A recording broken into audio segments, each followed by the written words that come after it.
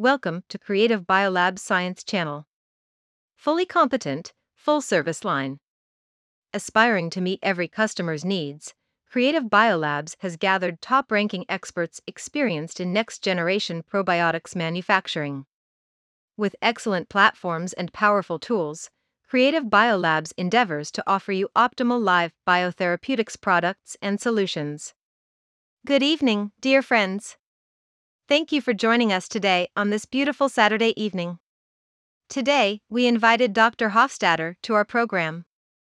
Thanks for being here, Dr. Hofstadter. Thanks for having me. I'm excited to be here. Hi everyone. Gut microbes are a bunch of normal microorganisms in the human intestine, such as bifidobacteria and lactobacilli. They can synthesize a variety of vitamins necessary for human growth and development, such as B vitamins including B1, B2, B6, B12, vitamin K, and cigarettes acid, pantothenic acid, etc. In addition, they can also use protein residues to synthesize essential amino acids, such as aspartic acid, phenylalanine, valine, and threonine. These gut microbes also participate in the metabolism of carbohydrates and proteins, and can promote iron and magnesium, zinc, and other mineral elements as well. All are nutrients playing essential roles in human health, and not getting enough of these nutrients will lead to a variety of diseases. There are 10 trillion bacteria in the human intestines, which can affect body weight and digestive ability, resist the risk of infection and autoimmune diseases, and control the body's response to cancer treatment drugs. Today, we are going to discuss these gut microbes and their relations with genetic or neurodevelopmental disorders. That was a great introduction.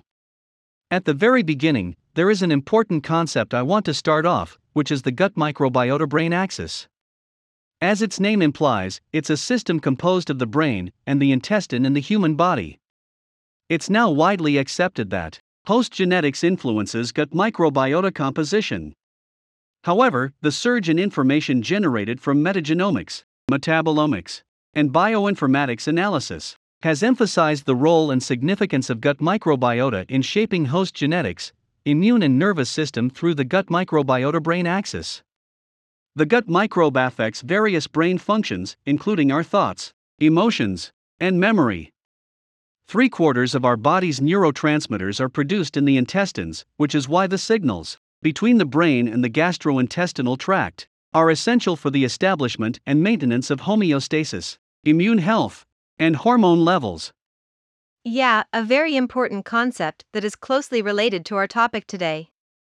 Recent research found that any dysbiosis in the healthy gut microbial community can lead to overexpression of T helper cells, resulting in inflammation and disturbed central nervous system. So researchers think the intestinal flora may be involved in regulating the immune system. But how can gut microbes affect the nervous system? Is there any specific evidence? Yes, there is. A large amount of evidence shows there is a complex interaction between the host and the microorganism. Let me use a simple example to show you how gut microbe can affect the nervous system. The enteric nervous system drives the peristalsis of the intestine every few minutes, through the contraction and relaxation of muscles, so that the environment in the intestine is regulated. The balance of the intestinal microflora is essential for maintaining intestinal health and preventing chronic inflammation. Under normal circumstances, healthy gut microbes are adapted to this dynamic environment, and the composition of these microbes may be affected by the enteric nervous system. But there are still some problems that need to be solved. Specifically, how do these gut microbe and nervous systems get connected? Well, intestinal microbes can interact with the brain in 3 particularly important ways. Starting with the first one, gut microbes can directly pass through the pneumogastric nerve and the neural network that surrounds the intestine, and then transmits signals to the brain. And then gut microbes can also affect the nervous system through immune cells that exist in the intestine and move to the brain, which is what you mentioned earlier. The last method by which the microbes use to interact with the brain is that the metabolites produced by intestinal microorganisms can firstly enter the bloodstream, then enter the brain, and ultimately affect behavior.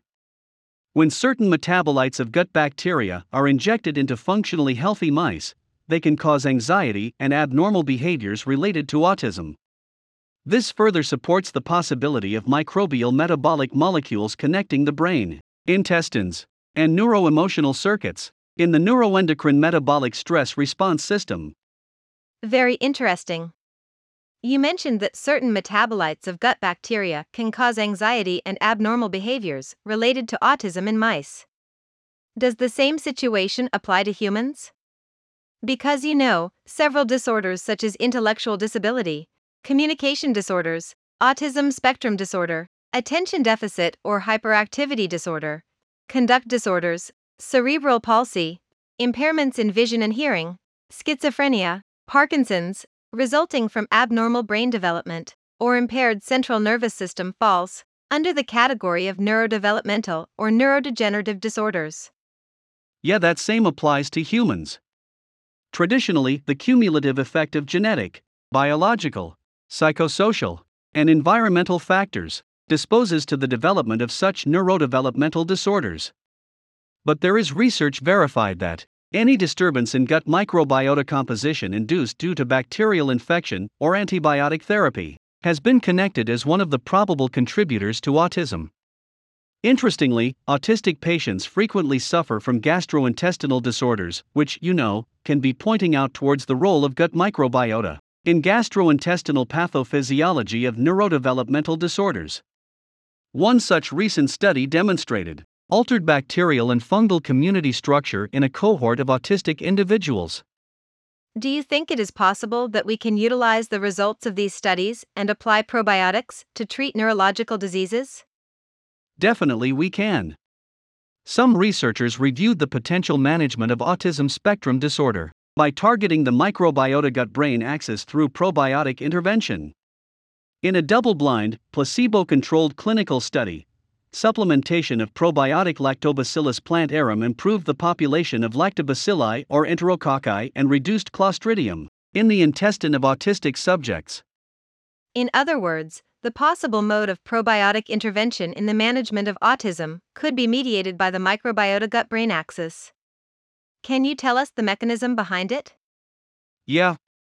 The precise mechanisms include the fine-tuning of circulating neurotransmitters and neuroimmune-related autism biomarkers within the axis, such as myeloperoxidase, improved integrity of the intestinal barrier, and via altering serum metabolites.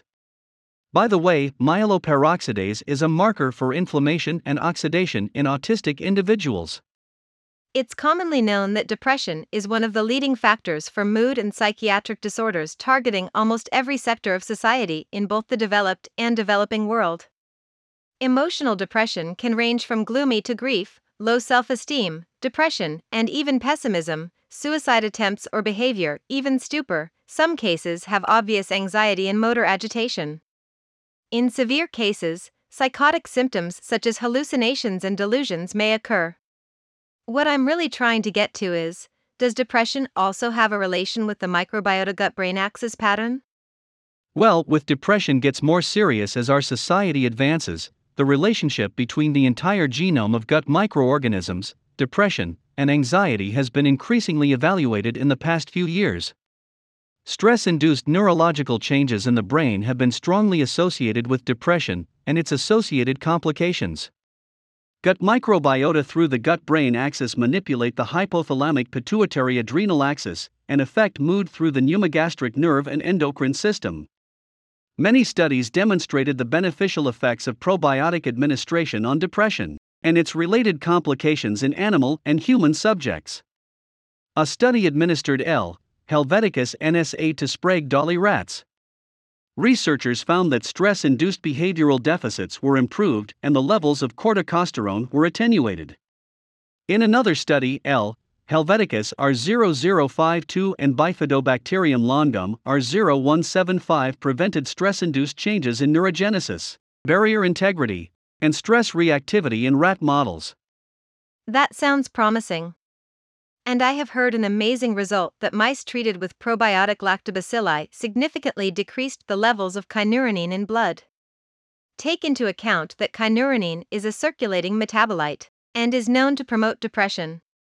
However, the antidepressant efficacy of probiotic strains and their metabolites has not been validated in human clinical studies, because there is only a handful of published studies. Kind of disappointing. Yeah, definitely. Few recent reports propose that altering gut microbiota composition by probiotic administration can be a viable adjuvant treatment option for subjects with major depressive disorder. Anyways, after researchers reviewed the available literature on the efficacy of probiotics for depression management in human subjects, they found the overall positive effects of probiotics on depression symptoms. Probiotics may be more effective against depression symptoms when administered alongside antidepressants. Then what about their effects on Parkinson's and Alzheimer's diseases? Traditionally, Parkinson's and Alzheimer's diseases are among the neurodegenerative disorders that are generally recognized closely relating to aging. Are these two diseases related to gut microbes? Of course. Let me put it simply. The first symptom of Parkinson's disease patients is usually constipation, followed by loss of taste and smell. These gastrointestinal disorders exist long before symptoms of motor neuron dysfunction, such as tremor or gait disturbance, appear. But Alzheimer's disease and general cognitive decline are traditionally characterized by significant changes in the brain, immune dysfunction, and increased oxidative stress. It seems like, that there is no obvious evidence that the gut microbe can regulate the nervous system. Not exactly. Like you said, Alzheimer's disease and general cognitive decline are characterized by significant changes in the brain, immune dysfunction, and increased oxidative stress. In various animal model experiments, these factors can be affected by diet and gut microbes. One of the important links involves the neurotrophic factor, which is a protein responsible for protecting and supporting healthy neurons. The production of this neurotrophic factor depends on gut bacteria and is significantly reduced in Alzheimer's disease patients. As we age, the composition of the gut microbe changes, which may be related to neurodegenerative diseases.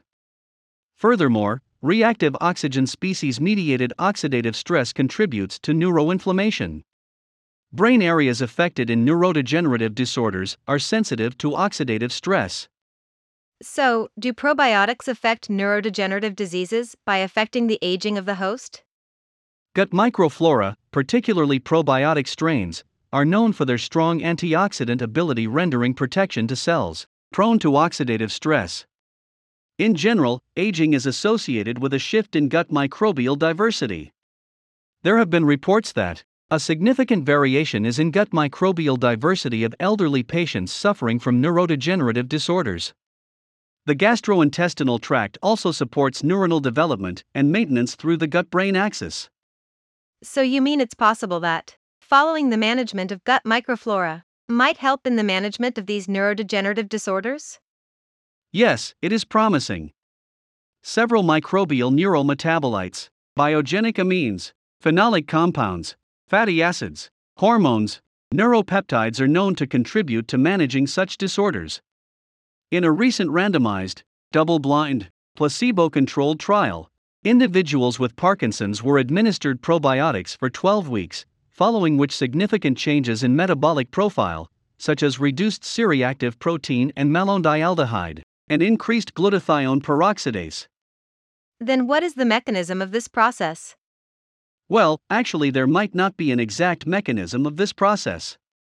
One of the possible routes through which gut microflora impact Parkinson's can be through reducing the expression of alpha-synuclein in the gut and checking its spread to the central nervous system.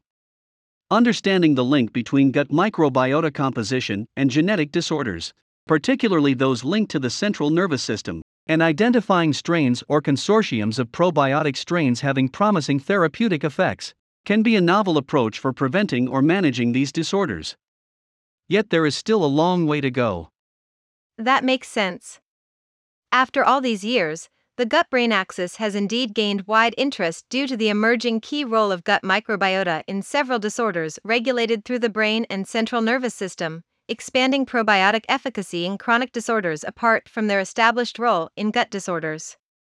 Okay, that's it from us today. I hope you enjoyed our episode as much as I did. Thanks, Dr. Hofstadter, for your time and input. And thanks everyone for listening. We will see you next Saturday. Thanks, everyone. I hope we will see you next time.